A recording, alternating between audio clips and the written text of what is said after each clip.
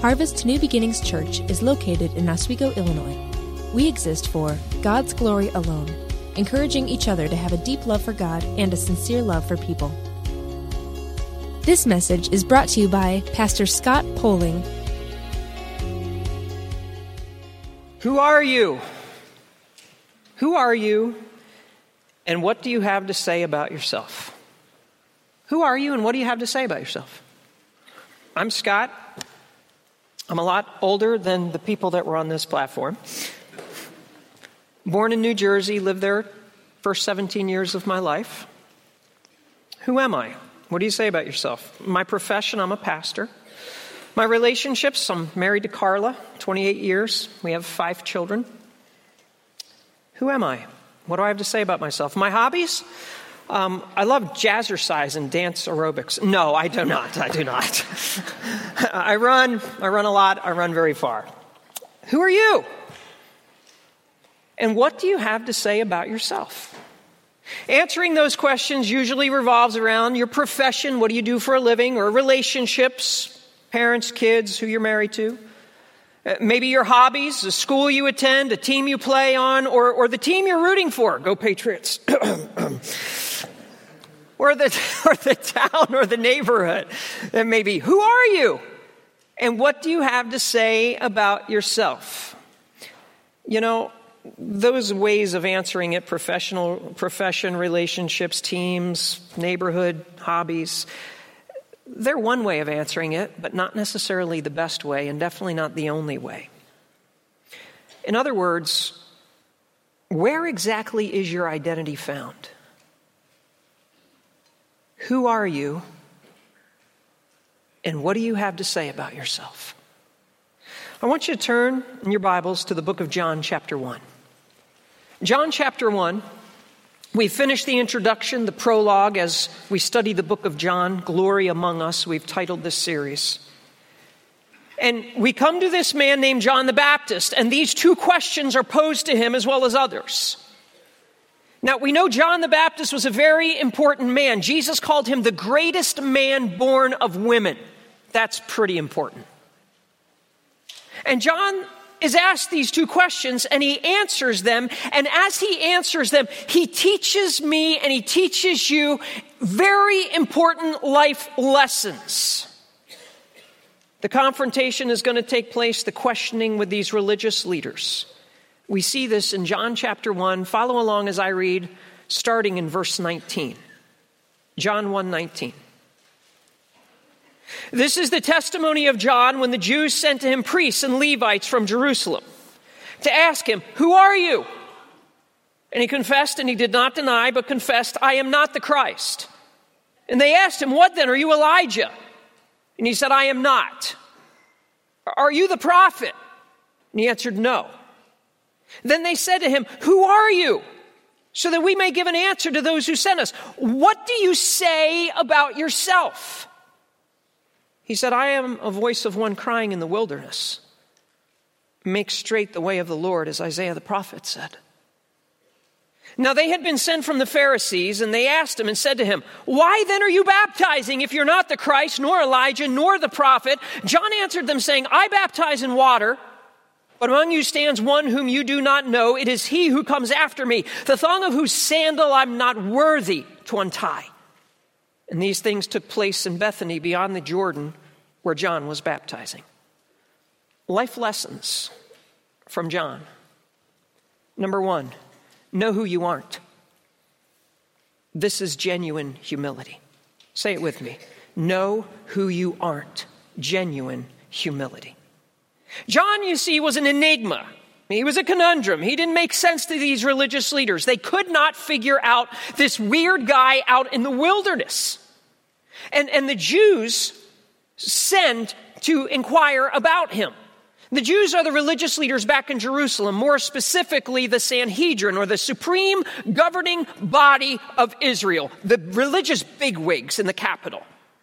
And they send priests, those are religious authorities, and Levites, who are not priests because they're not from the family of Aaron, but they assist the priests in temple worship. They also made up the temple police force and the musicians. They come from Jerusalem, so it's an official delegation to question and interrogate John the Baptist. Now, if you skip down to verse 28, it says, this is at Bethany beyond the Jordan. And this is not Bethany of Mary, Martha, and Lazarus on the eastern slope of the Mount of Olives near Jerusalem, but this is on the western side, a different Bethany across from Jericho, most believe. This is about 25-mile walk from Jerusalem. And they question him. Back to verse 19. Who are you? They're curious because the guy's weird. I mean, he's a bug-eating, camel hair, leather belt-wearing, long-haired, Nazarite vow hippie preaching out in the wilderness, baptizing a bunch of people.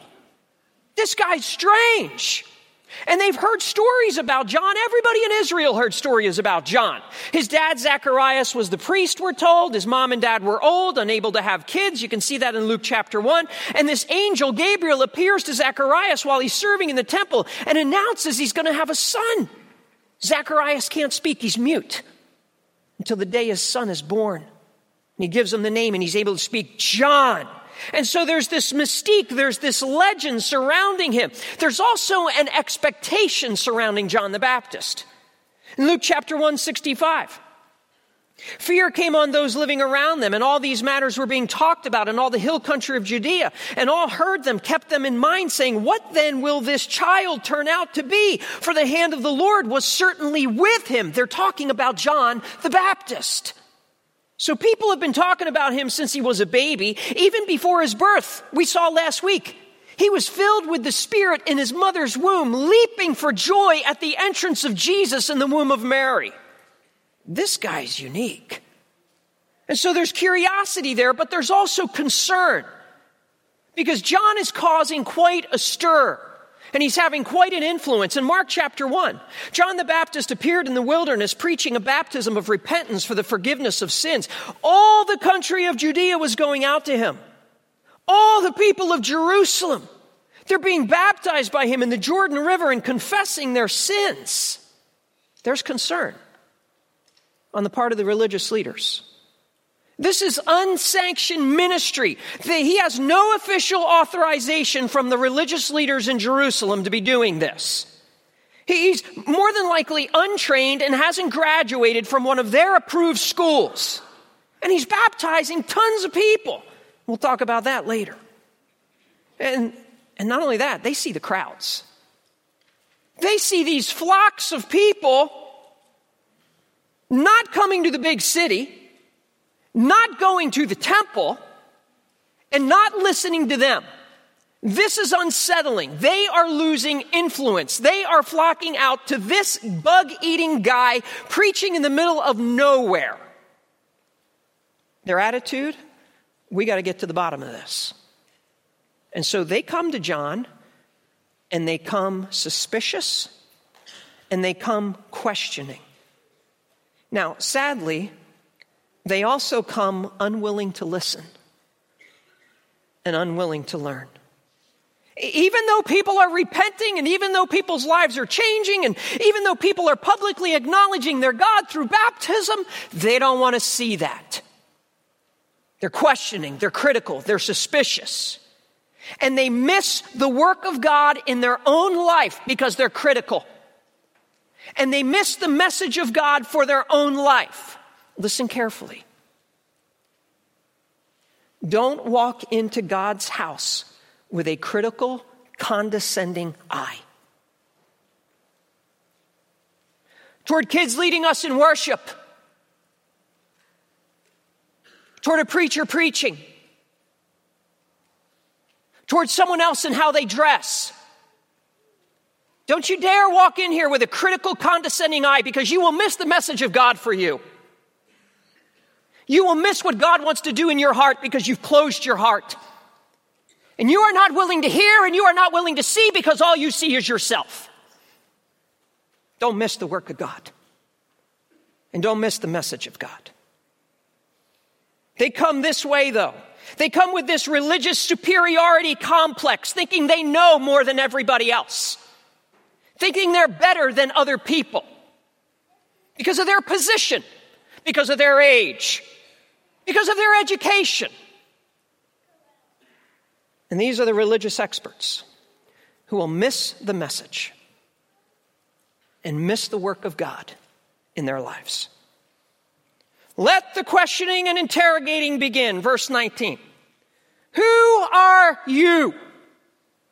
Verse 20, he confessed and said, he doesn't deny. He confessed, I'm not the Christ. They asked him, what then? Are you Elijah? He said, I am not. Are you the prophet? He answered, no. I want you to understand, John knows who he is not. Know who you are not. He says, I'm not the Christ. That's the Messiah. That's the anointed one. Now, talk about flattering. I want you to think about this. Talk about stroking your ego and making you feel incredibly important and special and tempting to just letting this go to your head. People are putting your name in the same sentence as Messiah. Oh my goodness, he's made it. He's made it. And what does he answer? I'm not. He won't even entertain the thought for a second. He won't let anyone speculate even for a moment. He's not going to let that feel good come over him. He's just not. Then they say, are you Elijah? He says, I'm not. Now, Elijah was a very powerful, incredibly important prophet in the Old Testament. And there may have been some good reason to think maybe this guy was Elijah. He kind of dressed like him. 2 Kings 1:8, we're told Elijah was a hairy man, leather girdle bound about his loins. His name was Elijah. He had a ministry like Elijah. He preached with a boldness, calling for repentance, warning of judgment. He even confronted kings, King Ahab. John the Baptist was not afraid to confront Herod. He predicted, Elijah's return was predicted in Malachi chapter 4. Behold, I'm going to send to you Elijah the prophet before the coming of the great and terrible day of the Lord, and he will restore the hearts of the fathers to their children and the hearts of children to their fathers. And so there was a good reason why some people were saying, he's Elijah, he's Elijah. But he wasn't Elijah, but he did come in the spirit of Elijah. Gabriel, the angel's words to his father Zacharias in Luke 1:17, it is he who will go as a forerunner before him in the spirit and power of Elijah, to turn the hearts back. Jesus' words to his disciples concerning John the Baptist in Matthew 11:14. If you're willing to accept it, John himself is Elijah who is to come. In Matthew 17, I say to you, Elijah's already come. They didn't recognize him, but did to him whatever they wished. Then his disciples understood he spoke to them about John the Baptist. So he came in the spirit and the power of Elijah, but he was not Elijah. And then they asked him, are you the prophet? And he answered, no. And you may say, well, I don't understand this. John was a prophet. We're told John was a prophet. He was the first prophet in 400 years, but he's not the prophet. He's not the Messiah.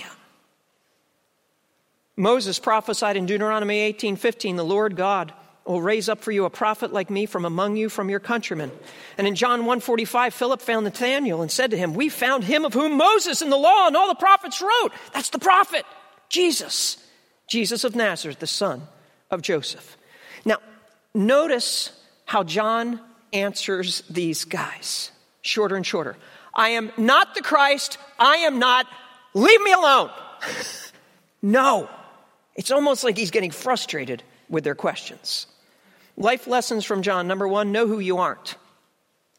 Exercise genuine humility. Life lesson number two, know who you are. This is the importance of biblical identity. Say it with me. Know who you are, the importance of biblical identity. Now look at verse 22. Then they said to him, who are you? So that we may give answer to those who sent us. What do you say about yourself? See, they're not satisfied with his answers, and so they question him again. And they ask him, who are you? Wow, think about this. Now's the time to talk about yourself. Let me tell you who I am. I'm going to tell you about my ministry and how many people are coming to my services and how many people I'm baptizing and all the people that are paying attention to me. Is that what John does? No. Who are you? Oh, let me tell you about my family. My dad was an important priest and he was in the Holy of Holies in the temple, and I grew up in a godly home. Who are you? Let me tell you about my upbringing. The angel Gabriel announced my birth. Hello. I was told that I was Spirit-filled even in my mother's womb, and I leaped for joy when the Lord Jesus came in his mother's womb. Oh, and by the way, I'm not sure if you heard, I'm cousin to the Messiah. Hello? If this guy could have talked about himself, think about it. In other words, he could have said, I don't know how to put this, but I'm kind of a big deal. John was a big deal, people, if you really stop and think about it. Who are you? And what do you say about yourself? Now, there are a lot of us Christians when we're asked things like that. So who are you? Tell me about yourself. And we'll go on and on and on about our job and our career and where we moved and who we're married to and our children. Oh, and our grandchildren. And our grandchildren. Oh, let me tell you about my grandchildren.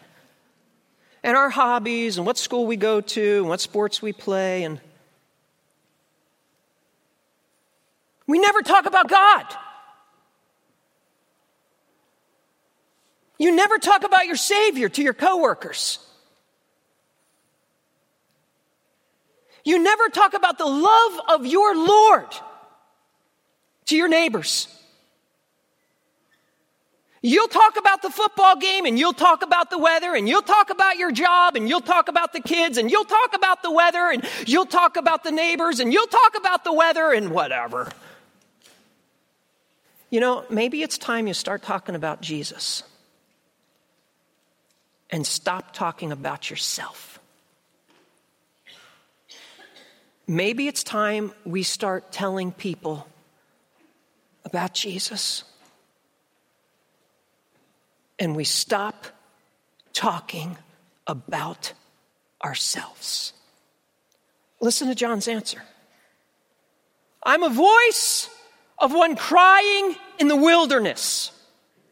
Make straight the way of the Lord. As Isaiah the prophet said. He said, I'm just a voice. I'm nothing to look at. I'm someone to listen to. Be someone to listen to, not someone to look at. John was nothing to look at. Bug-eating, camel hair, leather belt-wearing, scruffy, long-haired, Nazarite vow-keeping hippie. He's nothing to look at. As a matter of fact, 99.9% of the churches in America would have nothing to do with John preaching in their churches, even though we're told he was the greatest among men. Why? Because of how he looked. He's nothing to look at. Stop focusing on looks and start focusing on voice. The culture tells us just the opposite. The world says it's all about the look. You got to have the right clothes. You got to have this appearance. You got to dress this way. God tells us culture's wrong. Stop following the culture. He had to tell the prophet Samuel in 1 Samuel 16, don't look at his appearance or the height of his stature, because I've rejected him. God sees not as man sees. Man looks at the outward appearance. What's God look at? The heart. That's what matters. Stop judging people based on how they look. God doesn't do that. Remember what Jesus said of John. Luke 7, among those born of women, there is no one greater than John. And John's greatness was not based on his looks, people. It was not based on his looks. It was based on his voice and his clarion call to draw people to Jesus, to talk to people about Jesus. Let me just give a word of wisdom to women at this point. Not that men don't struggle, but I think women face more pressure from the culture on their outward appearance than anybody else. Proverbs 31, Charm is deceitful and beauty is vain, but a woman who fears the Lord, she shall be what? She shall be praised. It's not about being charming. It's not about outward beauty. God is not impressed with your looks. God is impressed with your life and how it's lived. That's what's most important. This is what you need to pull out of the closet every day, ladies. Proverbs 31:25. Strength and dignity are her clothing. Strength in the Lord and for her family, and dignity for your God. Live a dignified life of godliness. Now, concerning the beautiful women of this world, the models on magazine covers and the actresses in movies and the famous singers, Proverbs 11:22. As a ring of gold in a swine's snout, so is a beautiful woman who lacks discretion. In other words, the world is filled with pretty pigs. Don't be one of them. And do not admire the pretty pigs in this culture.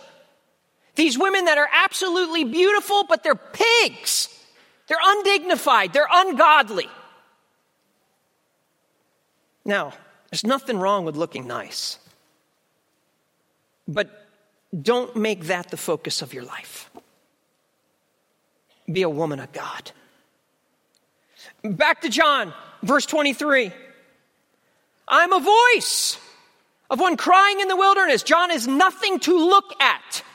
He is someone to listen to. And he quotes, we have here the quote of Isaiah. Isaiah 43, a voice is calling, clear the way of the Lord, for the Lord in the wilderness, make smooth in the desert a highway for our God. Listen, John knows who he is based on who God says he is. That's his identity. His identity isn't wrapped up in what other people say about him, other people's opinions of him. His identity is wrapped up in the Word of God and what God's Word says about him. Who does God say you are?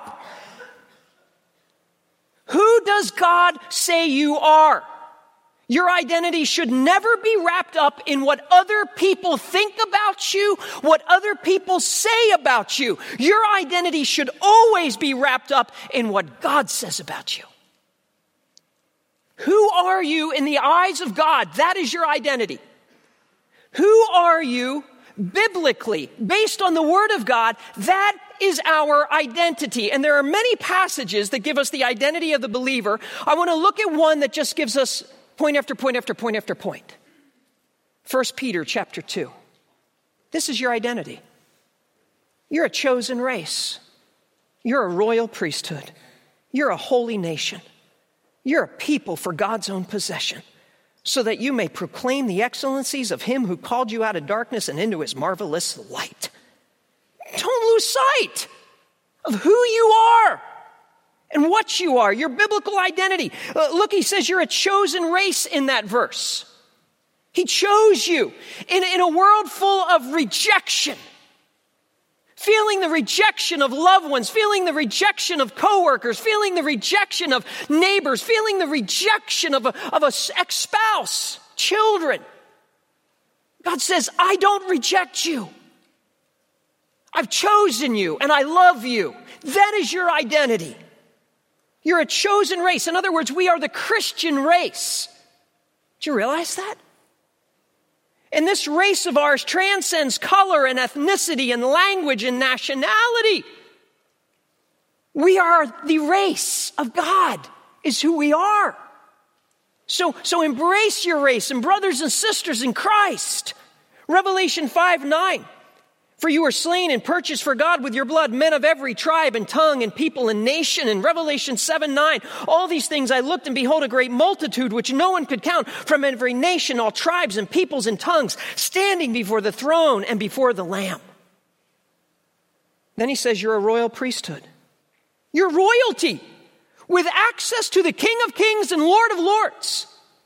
And not only that, you will reign with the King of Kings and Lord of Lords. In Daniel 7, the sovereignty, dominion, and greatness of all the kingdoms under the whole heaven will be given to the people of the saints of the highest one. That's you. All the kingdoms of this world will be given to you.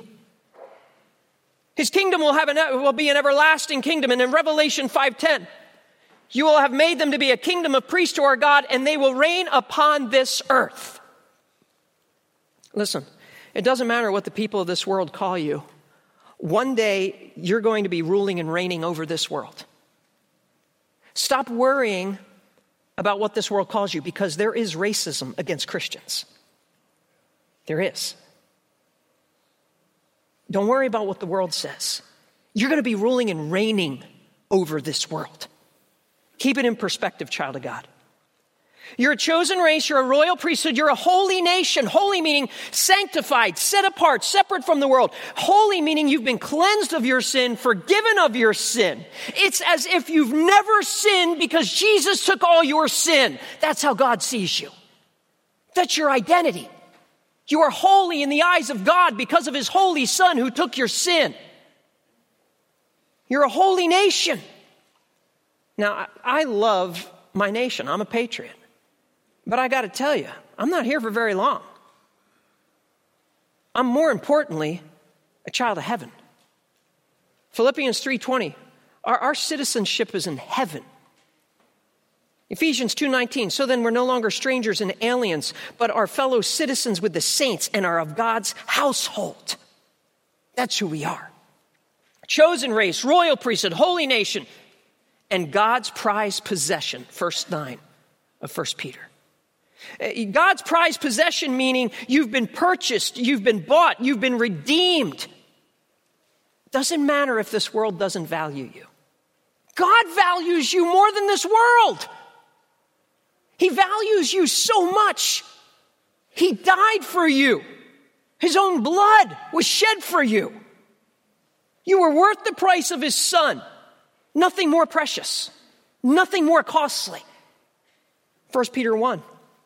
Knowing that you were redeemed with perishable redeemed with perishable things like silver and gold from your futile way of life. That's just gold and silver and junk. Let me tell you what's real important. But with precious blood as of a lamb unblemished, the spotless blood of Christ. That's how valuable you are. Prized possession. And now don't miss this. John was a voice, and so are you. That's part of your identity. You may say, well, where's that in that passage? 1 Peter 2:9. Your chosen race, royal priesthood, holy nation, people for God's own possession. Say the next phrase with me. So that you may proclaim. That's where you're the voice. Speak up. That's part of your identity. Don't keep this to yourself. Proclaim the excellencies of your God. Proclaim what he has done, taking you out of the darkness of sin into the light of his glory. Proclaim. God said John is a voice. God says you and I are a voice. So start proclaiming his excellencies and stop talking so much about yourself. And start talking about Jesus. Start talking about your God. Start talking about who he is and what he's done for you and how he saved you and how you're a child of his and you've been forgiven and you've been saved and you've forgotten all that he's done for you. You have forgotten your identity, some of you. Your identity has started to take on what's in this world instead of who you are in God. Proclaim. Proclaim. Here's some other reminders. Mark 16:15, go into all the world and preach the gospel. Proclaim. Voice. Acts 1:8, you shall be my witnesses. Voice. Proclaim. Jerusalem, Judea, Samaria, even to the remotest parts of the earth in Oswego, Illinois, or Plainfield, or Yorkville, or Montgomery, or Aurora, or Shorewood, or wherever you live. Matthew 28, go therefore and make disciples of all nations. You are a voice. We have too many Christians with lockjaw. Open your mouth, not to talk about ourselves, but to talk about our God. Life lessons from John. Know who you are, genuine humility. Know who you are, biblical identity. Thirdly, know who matters. This is the focused priority. Say it with me. Know who matters, focused priority. Verse 24 through 28. He's questioned again. Verse 25. Why then are you baptizing if you're not the Christ, nor Elijah, nor the prophet? We're told these guys have been sent from the Pharisees now. Strict interpreters of the law is who the Pharisees are. And so you have these guys nitpicking every word of John, every action of John, and then putting it under the microscope. That's what they're doing. And they're challenging John's authority and John's ministry. It doesn't matter how God is doing a work through him. They're questioning everything. Who do you think you are? Why are you baptizing? You don't have a title. You don't have a position. You don't have permission from any of us, and especially our bosses back in Jerusalem. Who do you think you are? Why do you think why are you doing this? You're not the Christ. You're not Elijah. You're not the prophet. He didn't need their authority. He had heaven's authority. Jesus referred to this when he was questioned by the chief priests and elders about his authority, and he used John as an example. In Matthew 21, they asked Jesus, by what authority are you doing these things, and who gave you this authority? And Jesus said, I will also ask you one thing, which if you tell me, I will also tell you by what authority I do these things. The baptism of John, was from what source? From heaven or from men? And Jesus knew where it was from. Why are you baptizing? Now you have to understand something. This is strange to these Jews. Why is John baptizing Jews? The Jewish leaders would baptize Gentiles who wanted to enter into Judaism. Nobody baptized Jews. There was no reason to baptize Jews. They were God's chosen people. They were all going to heaven. They were a part of God's kingdom. You don't need to baptize them. People still struggle with baptism today. Maybe some of you have faced this from family members. You don't need to be baptized. Why are you getting baptized? We baptized you when you were a baby. Why are you getting baptized? I don't understand that. Listen, baptism is not just some religious thing you do. It's an outward profession of a changed heart that you've turned from your sins and turned to God. And babies don't do that. Those who are old enough to make a decision for Christ should be baptized now in today's day and age. But understand, baptism and repentance went hand in hand then, and baptism and repentance go hand in hand now. Then in Matthew 3:6, they were being baptized by him in the Jordan River as they confessed their sins. And baptism is this public demonstration we see in Acts chapter 2:38. Peter said, repent and each of you be baptized in the name of Jesus Christ. And so again, baptism is this public profession that I've received Christ as my Savior. If you're here today and you've not been baptized, but you've received Jesus as your Savior, you need to be baptized. You need to publicly declare you're a follower of Jesus Christ. It's one of the two ordinances that we have from the Lord for the church. The other being communion, the Lord's Supper. And this one being baptized. And you may say, well, I was baptized when I was a kid or a baby. You didn't make that decision. Your parents did. This is a time for you to come forward unashamedly and say, I'm a follower of God. And he's given me a voice. And I want people to know I love the Lord and he loves me. So sign up to be baptized. We got another one coming up in a couple weeks. They ask him though, why do you do what you do? And here's John's answer. Look at John's answer in verse 26. I baptize in water, but among you stands one who you do not know. It's he who comes after me, the thong of whose sandal I'm not worthy to untie. These things took place in Bethany beyond the Jordan where John was baptizing. It's really interesting how John answers this. He doesn't. He says, don't worry about me. He doesn't defend his ministry. He doesn't get into this lengthy argument. He doesn't lose his temper. He doesn't justify what he's doing. He doesn't let his pride get in the way. And he actually downplays his ministry. He says, I'm just baptizing with water. Do you understand who stands among you? Do you understand who is most important? You know what he's teaching us? Don't waste time with critical people. Don't waste time with critical, religious, superstitious, superficial, spiritual people. Don't waste time with them. Shift the focus back to Jesus. Shift the focus back to Jesus. Stop arguing with people. Shift the focus back to Jesus. Stop defending yourself. Shift the focus back to Jesus. And he says, look to Jesus. Look to the one you don't know. Look to the one coming after me. Look to the one I'm unworthy to untie his sandals. Dude, get your eyes off of me and get them on Jesus. He says, I'm a nobody. Isn't that refreshing to hear a spiritual leader say that? Death to celebrity Christianity. Say that with me. Death to celebrity Christianity.